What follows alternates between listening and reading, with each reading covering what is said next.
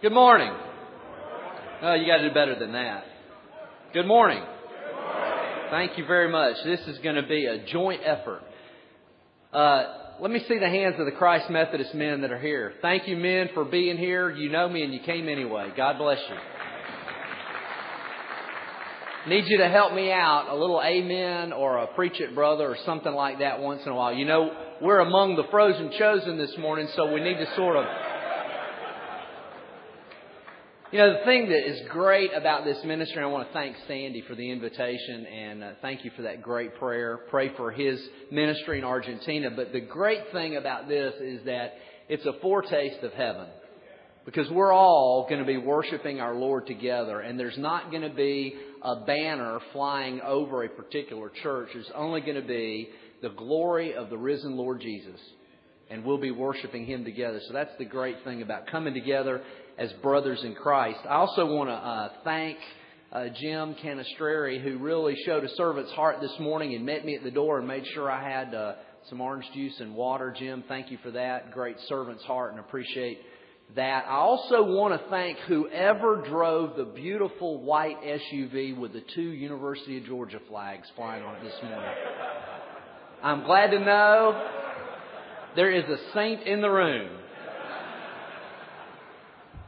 I'm a native of Georgia and a big University of Georgia fan, and I want you to remember with me the last several weeks of SEC football, if you would, for just a minute. Seriously, I want you to think back. Georgia played Vanderbilt in Nashville. If you remember the game, it came right down to the end. Vanderbilt always steps up to the plate when they play Georgia. And this year it was another tight game, came right down to the end, field goal won. And if you saw on television, you saw that University of Georgia players kind of gathered around and they were kind of in a huddle just jumping in the middle of the field. Coach Richt, Mark Richt, the head coach at the University of Georgia, comes running out, grabbing those players, pulling them out of there, telling them that that is inappropriate. They were out on the logo, apparently being disrespectful. And he came out to make that statement. If you don't know Mark Richt, he is a very committed Christian man. He is a great leader, and he has really stepped up to the plate as a head coach this year. I thought that was a great sign of his character. But a few weeks later, when we went down to Jacksonville for the annual cocktail party, as they call it, against Florida, I hope that you saw the beginning of that game, because when Georgia first drove into the end zone, he had told the guys, we need to change the attitude that we have in this game. And if we don't get a penalty for excessive celebration after that first touchdown, I'm going to be mad. Well, I'm going to tell you, the bench emptied. And they did. They actually got 2 penalties after that touchdown. But it changed the entire atmosphere of the game. And the momentum had already swung. Last weekend was a great victory against Auburn, which is a cross-border rivalry. And he had asked that the fans come to the game dressed in black, which is why I'm wearing black this morning, as a recognition of the seniors who were on the team. But what he didn't say, and he kept under wraps very well, was that Georgia came out on the field in black jerseys for like the first time in 40 years. My brother-in-law, who was at the game, said the place just erupted because of that small change. The reason that I share that with you is that it showed to me the genius of a man in his field of motivating his people to act appropriately in a given situation. That's what I hope to do today with you as brothers in Christ, to help motivate you to act appropriately in a given situation. And the given situation is worship of God. I really appreciated the singing this morning. I wish I could translate it to about 3 of our services on Sunday. God calls out the best in us. God deserves the best, does He not? Look at what He has done for us. And that's what we're going to do. If you'll turn with me to Romans chapter 12, verses 1 and 2. Romans 12, 1 and 2. If you have your outlines, that text is printed there. The outlines on the table are fill in the blank. They have the completed forms that they'll put online. So if you don't understand my accent or I talk too quickly and you miss it, it's online. Romans 12, 1 and 2. Therefore, I urge you, brothers, in view of God's mercy, to offer your bodies as living sacrifices, holy and pleasing to God. This is your spiritual act of worship. Do not conform any longer to the pattern of this world, but be transformed by the renewing of your mind. Then you will be able to test and approve what God's will is, His good, pleasing, and perfect will. You see, friends, we can know God's will. The Scripture tells us that we can test and approve God's will. But in order to do that, something has to change. And what is it? Our minds. We have to be transformed by the renewing of our minds. And as we begin to understand and comprehend the scope of this grand gift that we call the gospel, and as we understand how it fits together, then we can begin to test and approve and know God's will. When you hear someone say, well, I just don't know God's will. Well, have you checked it out against Scripture? Has your mind been renewed? Are you in the process of having your mind renewed? Are you being changed? Because as that's going on, God will inspire you through the presence of the Holy Spirit to know what His will is. One of the things that has marked my life is my relationship with Jesus Christ. I'm convinced that a personal encounter with Jesus leads to transformation in an individual's life. A personal encounter with Jesus leads to transformation of an individual's life. When you meet Jesus Christ, you cannot be the same as you were prior to that event. Are you with me? A personal encounter changes everything about who we are. It changes the way that we see life. When we encounter Jesus, it transforms us mentally, spiritually, physically, and relationally. Jesus called and formed His disciples into a community of friends. He tells them, I no longer call you servants in John 15. I call you friends. A servant doesn't always know what the master's doing, but friends understand one another. And His appeal, the appeal of Jesus was so compelling that they immediately left whatever they were doing to follow Him. If you read the passage noted there in Mark 1, the call of the first disciples. When Jesus came up to them, they were tending their nets. They were fishermen. And Jesus called them and said, come and follow me. And Mark says, immediately they left their nets to follow Him. Jesus is so compelling that when we have a personal encounter with Him, it's as if He draws us to Himself. In another place in John, He says, if I be lifted up, I will draw all men unto myself. Jesus has a magnetic personality. And a genuine encounter with Jesus Christ is transforming. It changes everything about who we are. Now, that's my experience. But I'm not the only one who's had that. Let's look at some from Scripture. There were several occasions where Jesus either established or reestablished a personal, social relationship with those who had been estranged from a caring community. Pardon me. In Luke chapter 7, Jesus welcomes and receives a sinful woman who anoints His feet with oil. She was disdained by the people who were in the room. People said, what in the world is He doing? He's letting this woman touch Him? Because in Hebrew culture, if you are touched by someone who's ritually unclean, they contaminate you. That spiritual illness is transferred from them to you. And Jesus welcomed this sinful woman, and in so doing helped to reestablish her social relationship. So that encounter with Jesus transformed her. In John chapter 8, Jesus rescued and forgave a woman who had been caught in adultery. You remember that story? And here's my question. If you're reading that story in John, ask yourself this. How did she get caught? Who knows that she's committing adultery?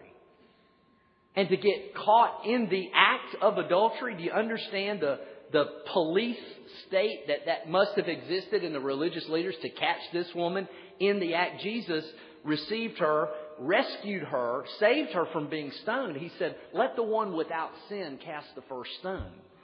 And they all turned away.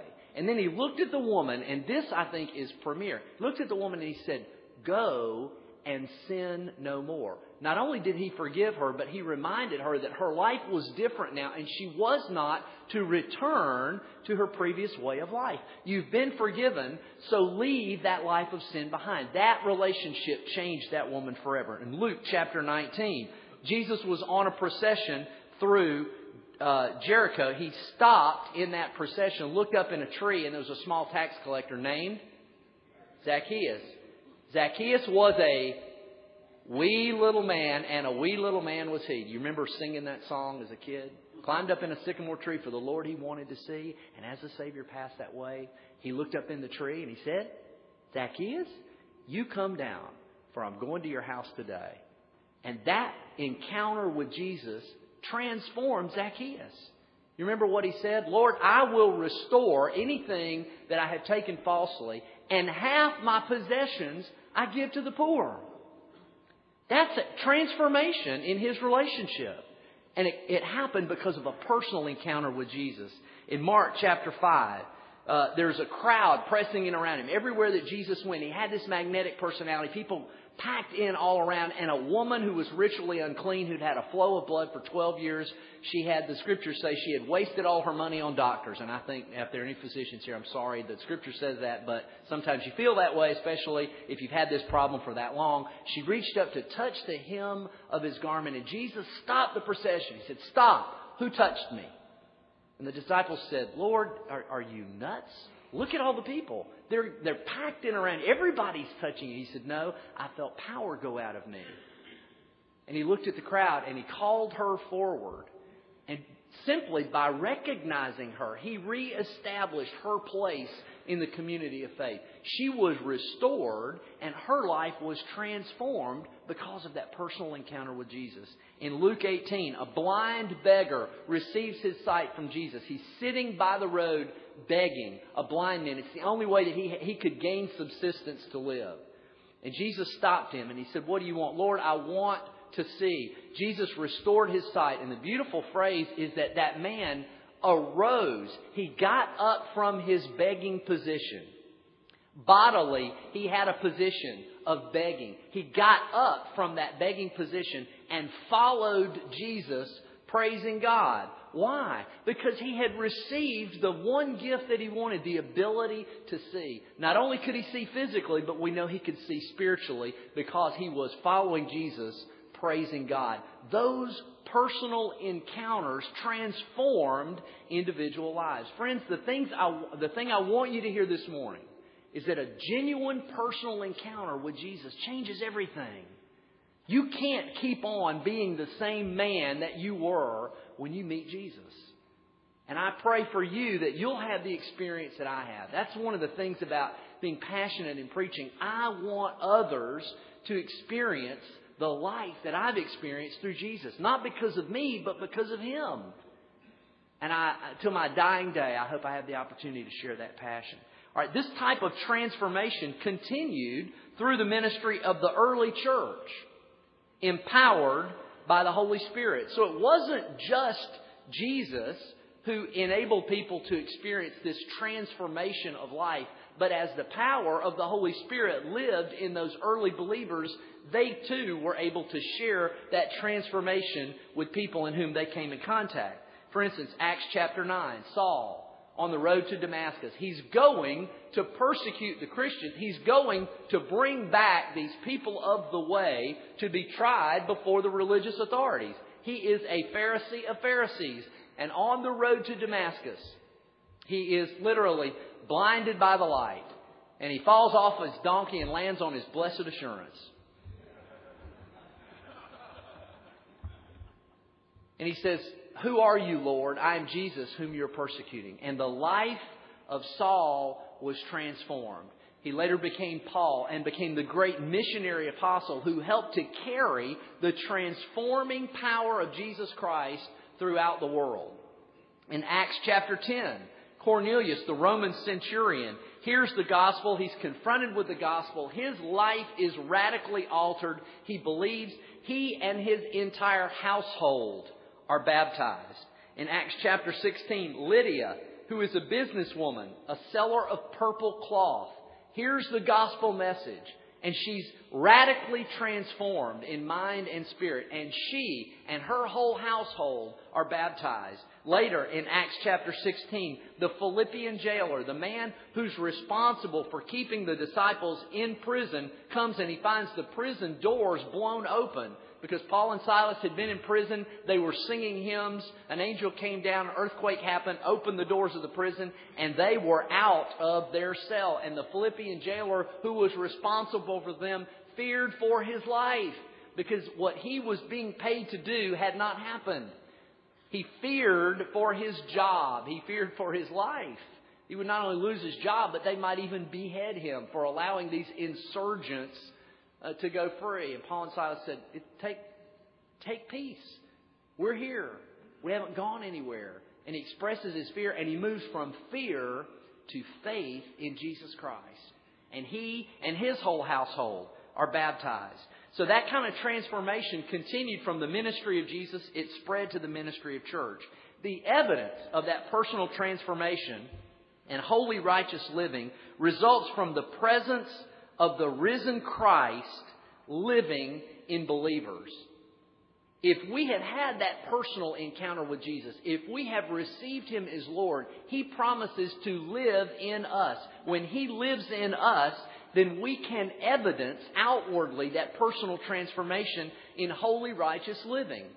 Remember now, don't get the equation backwards. You don't receive salvation because you live a righteous, holy life. Because our righteousness before God is as filthy rags. It means nothing. But when we have that encounter with Christ, when we invite Him to be Lord and King of our lives, He lives in us by the power of His resurrected Spirit, and He then enables our holy righteous living. So our holy righteous living is an outward expression of an inner reality.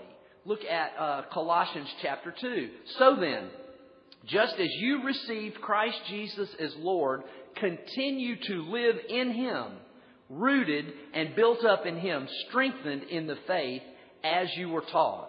Or in 2 Corinthians 5:2, we are Christ's ambassadors as though God were making His appeal through us. When we become followers of Jesus Christ, we are Christ's ambassadors. Friends, remember that wherever you are, as a believer, you are Christ's ambassador. You don't just represent yourself, but you represent Jesus Christ. How well are you doing that?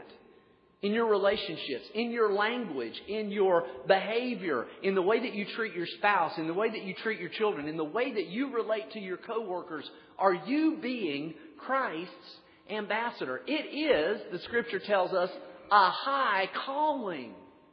We have this treasure in earthen jars. And the thing that concerns me, I'll share this with you. This happened earlier this week. One of the things that struck me when I came to Memphis was the presence of a number of church-related and Christian private schools. I thought, man, that's really something. What a presence in the community. This week at a basketball game, a Christian school in this community was playing an inner-city school. There was some entertainment by some young ladies who were doing their little thing on the Christian school side. So they did their little thing, and they felt that it was not up to their standards. As they came off the floor, they were cursing at one another.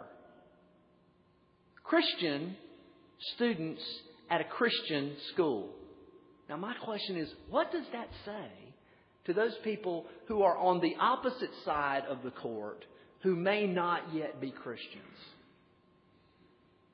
See, friends, some of the worst advertising for the Church of Jesus Christ is through people who profess to be church members.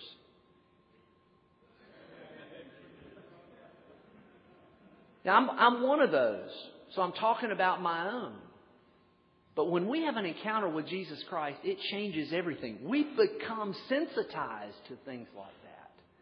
And sometimes it's just the little things that can make a huge difference. That extra hand of grace, that extra word of encouragement, that act of forgiveness. We're Christ's ambassadors. You don't just represent yourself. So you can no longer say, well, this is what I want to do. Guess what? His will supersedes our will. Are you with me? Romans chapter 6, verse 19. The faithful are called to offer themselves as slaves to righteousness, leading to holiness. We're slaves to righteousness. We're not slaves to our addiction anymore. We're not slaves to our jobs. We're slaves to righteousness that leads to holiness. All right, these traits that we're talking about are the result of the Holy Spirit working in the life of faithful believers.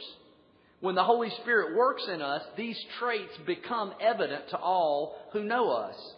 Paul wrote to Titus in chapter 3, God saved us not because of righteous things that we had done, but because of His mercy. He saved us through the washing of rebirth and the renewal of the Holy Spirit. So, friends, don't think that simply going to Sunday school and church for 50 years gets you anywhere or anything. Do you hear me? The Bible says God saves us not because of righteous things that we have done. You don't earn your way into God's grace.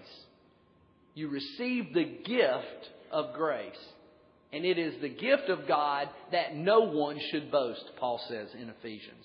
If you look at Romans chapter 8, you, however, are controlled not by the sinful nature, but by the Spirit. He who raised Christ from the dead will also give life to your mortal bodies through His Spirit who lives in you. So when we have this encounter with Christ and we are transformed, it is not just a spiritual thing that is separated from the body. It's not just an out-of-body experience. It is a corporal experience. It is an incarnation, if you will. Christ comes and gives life to our mortal bodies through His Spirit who lives in us.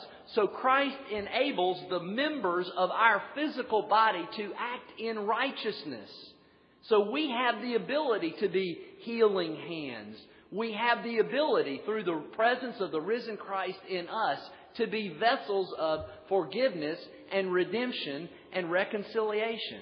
It amazes me that the Christian church is the worst about shooting its own wounded. When people are down and out, we have the ability to kick them worse than shooting them. What is it about us that we don't act in ways that are redemptive and reconciling? The worst fights in the world are church fights. Where do we get the idea that democracy is the Christian way of life? Find it for me in Scripture. I know people who are more concerned about the next church vote on what it is than they are about seeking God's will and righteousness in their everyday life. Nowhere in Scripture does it say we are to vote on God's will. God's will is not up for our input. We're to be transformed by meeting Jesus Christ so that our minds can be renewed and we can perceive God's will. You don't go out and ask God to do or to bless what you're doing. You are to go out and to do what it is that God is blessing in the world. Find out what God is blessing, what His will is, and then go do it. Be a part of it. That's why I'm so thrilled to be here. God's obviously blessing this ministry to men. And I say praise God for that. Thanks to Sandy for pouring his heart and life out in this. And hopefully I won't mess it up when he gets back from Argentina and have to start all over again. But you know, us Methodists, we get moved around. So if that's the case, I guess I'll just move me around. I don't know. Matthew chapter 5 says that faithful disciples seek to let their light so shine before others that others would see their good deeds and praise their Father in heaven. Whatever we do must point to Jesus. One of my very dear friends and a former staff member at one of my churches, a godly man, was our music minister, choir director. And any time that the choir would receive affirmation from the congregation in the form of applause, he would do this. Simply point up. To simply say, God deserves the glory, not me. So what you're doing is an affirmation of what God has done in and through us. We let our light so shine before others that they see our good works and they give glory to God who is in heaven. Howard Fee is a great New Testament scholar. He said this: Spirit people, I interpret that as Christians, Spirit people not only want to please God, but they are empowered to do so. When we have that encounter with Jesus, we have the ability to praise God in all that we say and all that we do. Have you ever noticed that the things that we really love in life, we have a tendency to praise? Man, isn't she lovely? And what we do is we invite other people to join us in that praise. Man, did you see that play? Wasn't that incredible? What we're doing is offering our praise of what just happened and inviting others to join us in that praise. We want somebody to say, yeah, man, that was incredible. That was great. Give me a headbutt. We say, can you believe that? We're offering praise for something just happened, and we're inviting others to praise. Whatever it is that we think is worthy of our praise, we spontaneously, automatically invite others to join us in that praise. I want to talk to you this morning particularly about worship. Paul said in Romans 12 to present your bodies as living sacrifices, holy and pleasing to God, for this is your spiritual act of worship. What is worship? One definition is this: it means to attribute worth to something or to someone. That this thing or this person is worthy of my attention, of my relationship, of my interaction. And so when we come into corporate worship together, we're expressing our earnest desire to praise God for who He is and for what He has done. So everything that we've talked about on that first page of your notes this morning is foundational to worship. If you've had a personal encounter with Jesus Christ, you've been transformed. And the Holy Spirit working in you is drawing forth these traits which seek to honor and glorify God in all that you say and do. When we come together in corporate worship, we are attributing worth to God for who He is and for what He has done for us. If we've been transformed, then worship is our opportunity to thank God joyfully, happily, with thanksgiving and gratitude with all that we have and all that we are. Do you believe that? Then why is our worship so lousy? When you go to church on Sunday, it's almost like going to the morgue. You know, the only difference is the hats. What is it with us? I think most of us in this room, the problem is we're just so white we can't help ourselves. One of the things I love is preaching in an African American church. Because, man, if it's in you, they will pull it out of you. They are joyful and gleeful. They're thanking God with expressions of gratitude and worship. Most of the people I see on Sunday, they come with this posture, and their theme song is, I shall not be moved. Go ahead, preacher, try me. The goal of worship is friendship and intimacy with God. Friendship and intimacy with God. And it's something that the Father desires in our relationship with Him. Think about your intimate friendships. Now, maybe it's me, and I know coming from a Wesleyan background, we've always been categorized as being enthusiasts.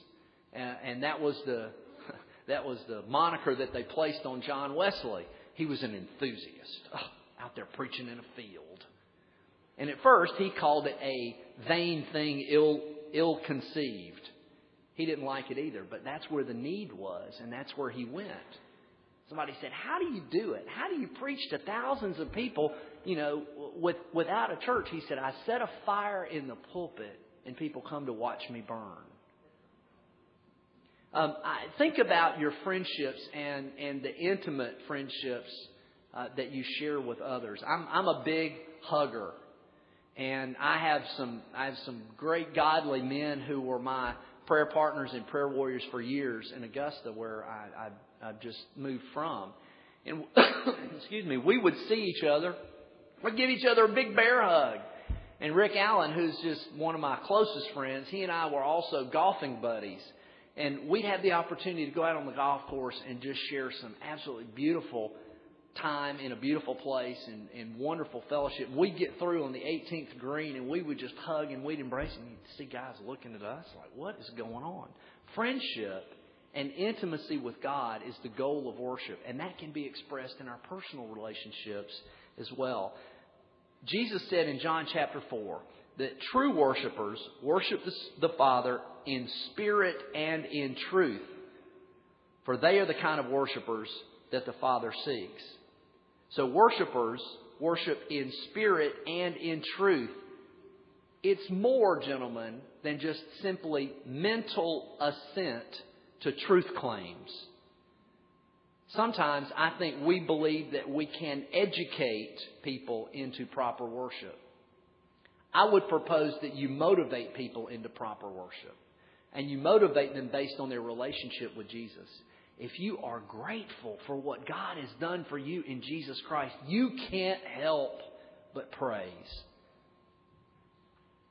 Jesus also said in that passage in John 4 that this was the encounter that he had with the Samaritan woman at the well. And they sort of argued about worship. She said, well, we Samaritans worship on Mount Gerizim.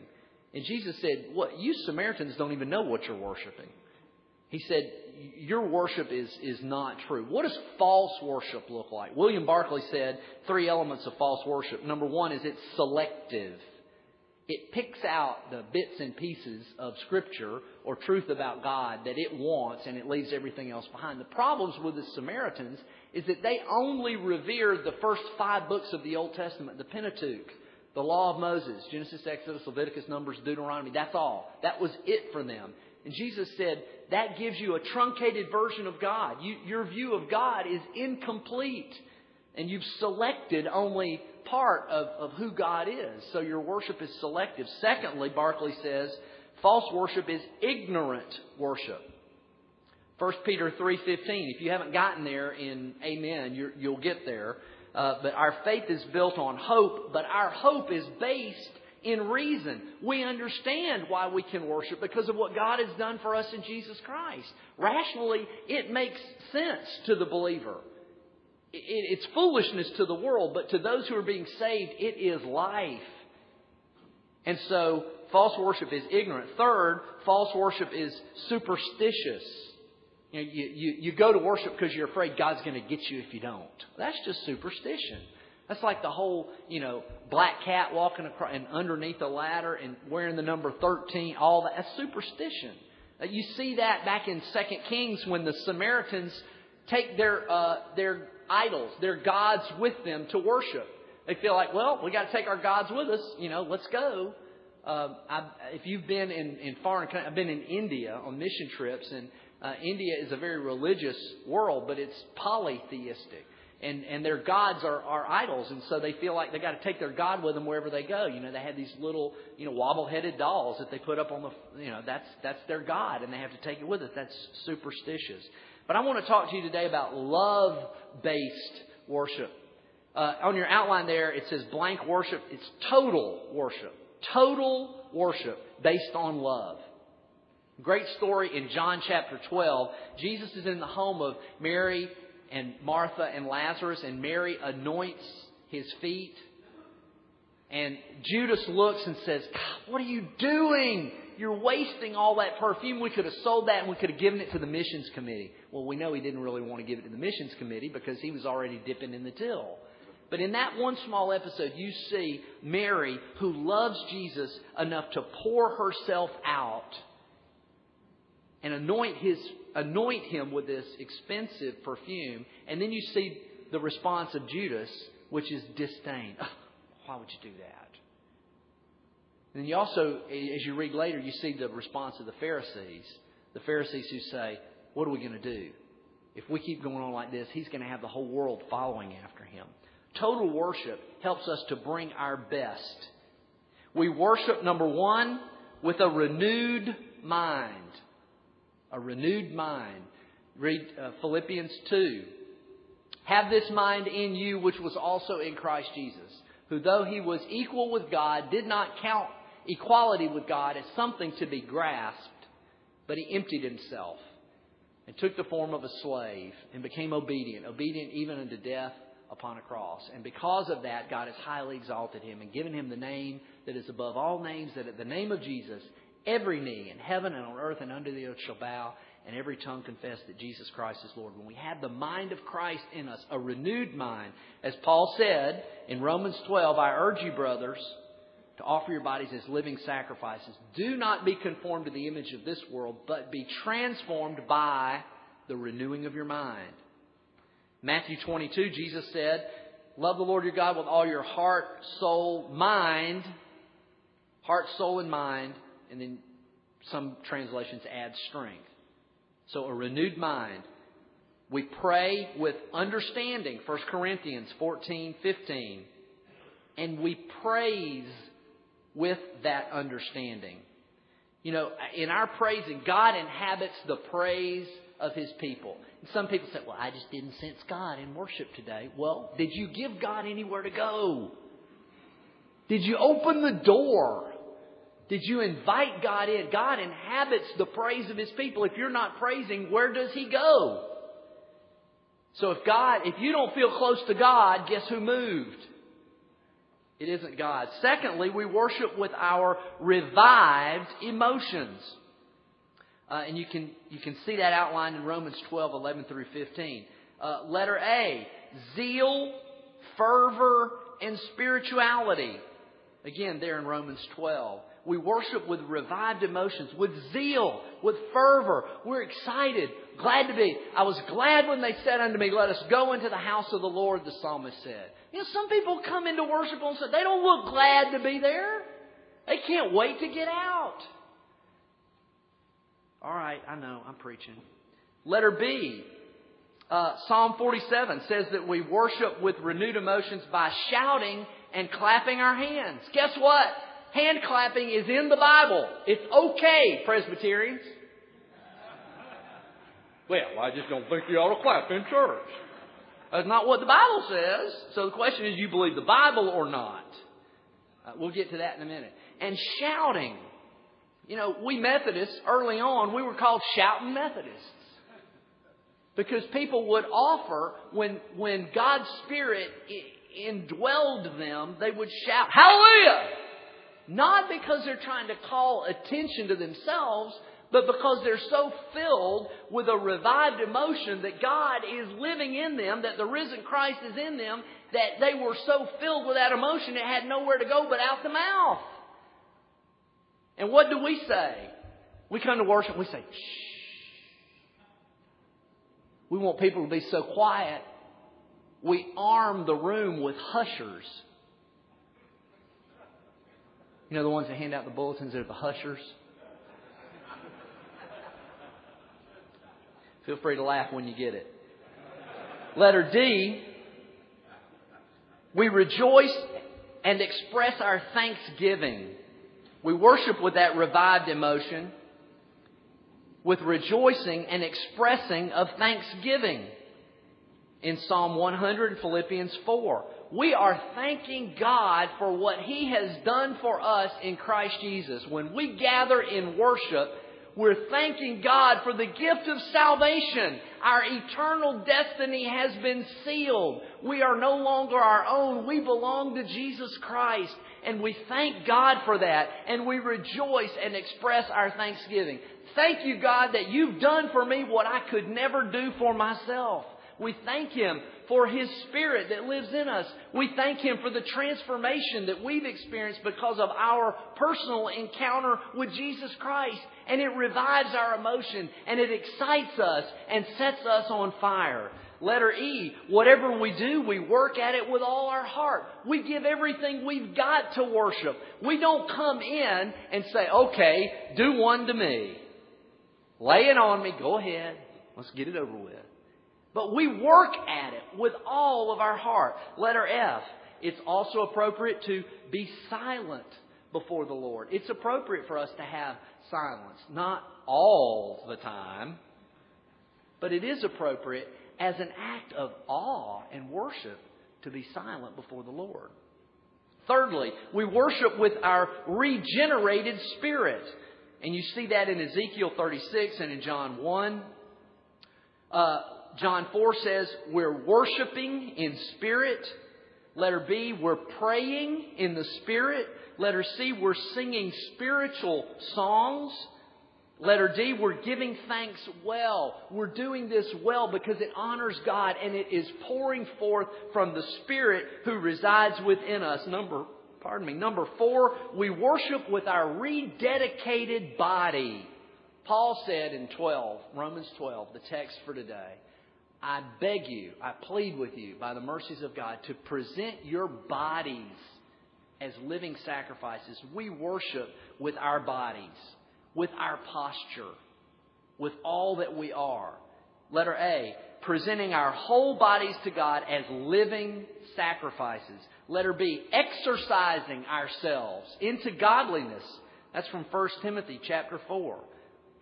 Letter C, bowing down and kneeling in worship. Those of you that come from more liturgical traditions, Lutheran, Episcopalian, perhaps even Roman Catholic, bowing in reverence for the cross. In the procession, when the cross comes by, to bow out of reverence. I've been very touched at Christ Methodist when we celebrate communion. Everyone is invited to come and to kneel at the communion rail to receive the elements as a sign of humility. And I've had the practice in my own ministry of during the pastoral prayer when that's being offered to kneel in prayer. And I know in Georgia we have a lot of very historic worship structures. And many of them were Anglican or now Episcopalian churches with kneelers. And people would come in and pull the kneeler down and kneel to pray. So bowing, kneeling, and humbling ourselves before God out of gratitude for this incredible gift that He's given us is appropriate as an act of worship. Letter D, waving hands in praise. That's from Psalm 63 verse 4. Now I don't want you to think that I'm saying that only if you are very expressive and waving your hands all the time, that can be overdone. There are people who overdo that and who make it into more an attention-grabbing thing for themselves than an act of worship. But consider this: when you see somebody that you love or appreciate, and you haven't seen them for a while, and you notice them across the room, how do you get their attention? How do you get their attention? You call their name and you wave. Hey, Ralph! Well, translate that into worship. You haven't been in the house of God for a week, and you're coming to meet your Savior. So how do you want to greet Him? Jesus! It's biblical. The question is, do we believe that? And does it mean enough for us to get over ourselves? To get over our pride of feeling like we've got to be a certain dignified way. Letter E, lifting hands appropriately.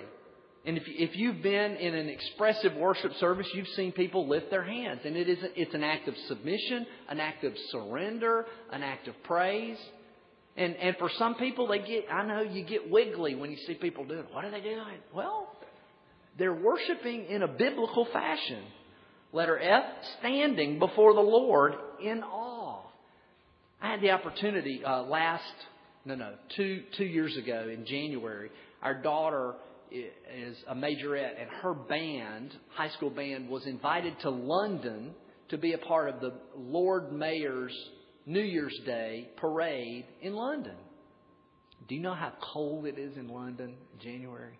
Well, we were there. It was a great experience. One day we had the opportunity to tour on our own around London. I went to St. Paul's Cathedral. It is awe-inspiring. It's an incredible structure dedicated to the worship of God, Sir Christopher Wren. And I found myself standing in there in awe. Architecture can do a lot to help us worship. And any time that the beauty of a room lifts our eyes to heaven, it helps us to worship and honor and glorify God. Letter G, clapping hands again with our rededicated bodies. Letter H, playing instruments. So instruments, when they're offered to God in praise, are a part of this glorious outpouring of God's Spirit. Shaking tambourines and playing percussion instruments. Again, I've been in Africa and India, and those people do an incredible job. Letter J, dancing before the Lord. If I've got any Baptist friends, I'm sorry. It's in the Bible. It's there. God bless you. Letter K, bowing our heads again in an attitude of respect and humility before God. Letter L, lifting our head and our eyes. Scripture references there, lifting our eyes to heaven. Lord, I lift up mine eyes to the hills, from whence cometh my help. My help comes from the Lord, the maker of heaven and earth. Letter M, praising, singing, and shouting. Shouting. Actually opening your mouth and noise coming out of it on Sunday. Fancy that.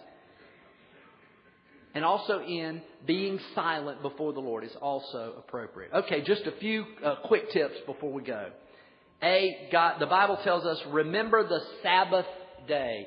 Sometimes the reason that we can't worship fully is that we've got such a full schedule on Sunday that we don't know how we're going to get it all done. God tells us to have a Sabbath day of rest. So why not clear your calendar and let that be a day of rest and give yourself fully and completely to worship. If I have worshiped well on Sunday, I'm completely exhausted in the afternoon. I had a seminary professor tell me, if you are not completely wiped out after worship, you haven't given yourself wholly and completely to God. Remember the Sabbath day. Now for me, I also have to take a day off, which is typically Thursday, which in God's name, why am I here this early in the morning? And Thursday is my day off. That's my day of rest. And I don't work. I play and rest. B, preparation for worship begins on Monday. Don't try to cram it in 30 seconds after you get out of the car before you get into the sanctuary. Let me give you some suggestions about how you can prepare. First of all, it begins on Monday in prayer, Bible study, and personal devotion. As you worship in your own prayer closet, in your own personal life, our corporate worship is a reflection of our individual worship. So if our corporate worship stinks, it's because we haven't been preparing ourselves individually so that when we come together, we can corporately worship God. Plan ahead. You know when worship begins. Plan ahead. Pray with your family the night before so that when you wake up, you've got this attitude of worship in your mind. Take enough time to get ready. You know, if you've got to be at the church at 9:30, make the time that you need to be there. Plan ahead. And explain to your children what's going on. Explain to them why we worship the way that we do. If you have guests who are coming with you, invite them.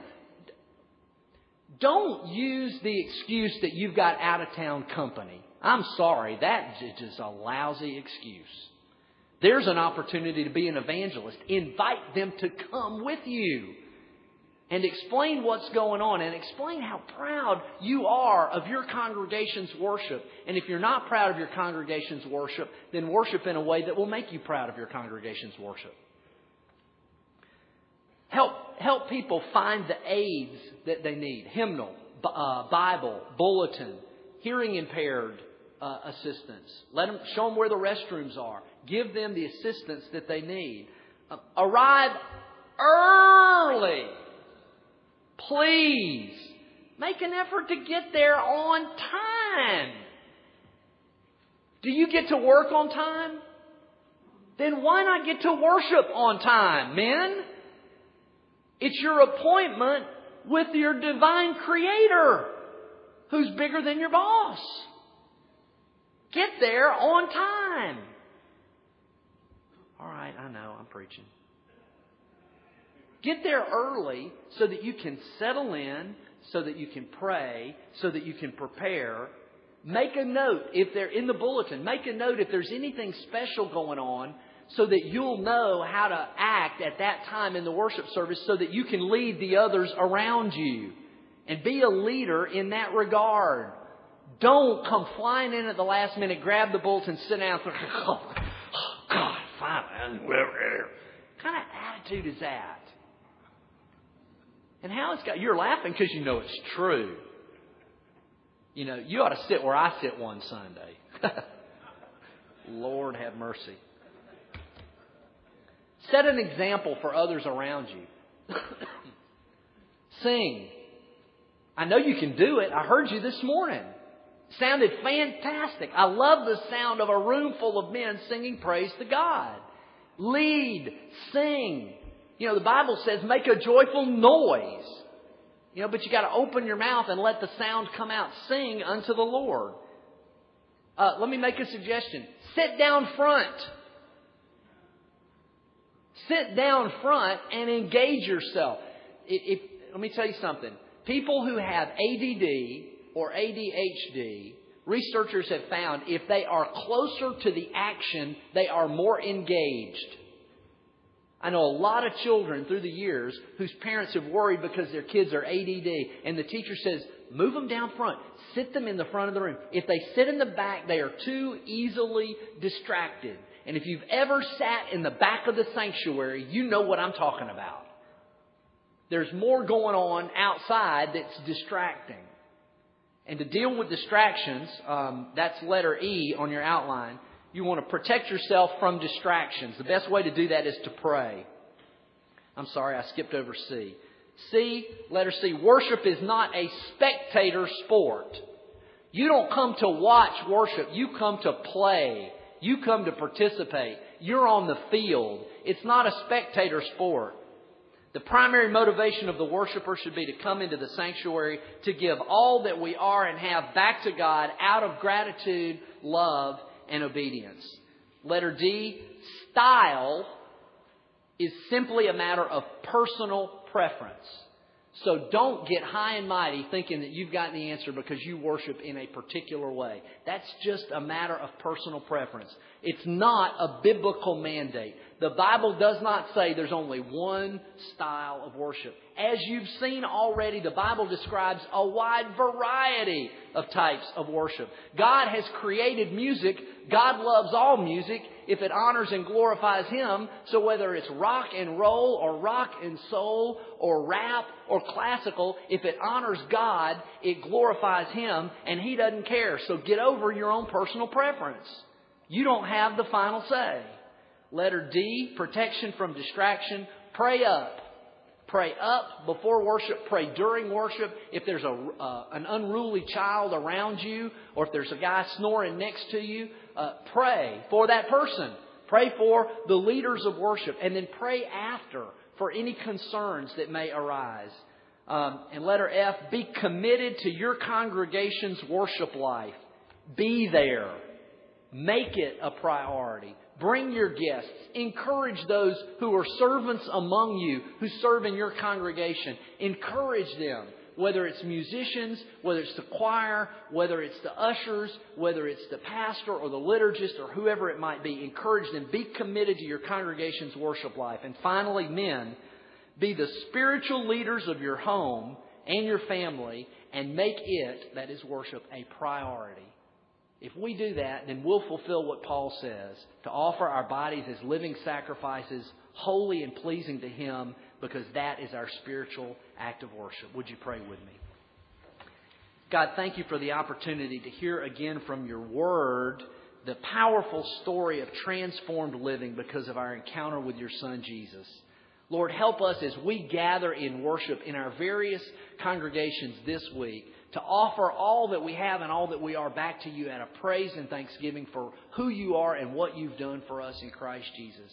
Lord, send us forth this morning with your Spirit living in us so that we might be your ambassadors and be shining lights of the gospel of truth in all that we say and all that we do. And all God's people said, amen. God bless you, man. Have a great day.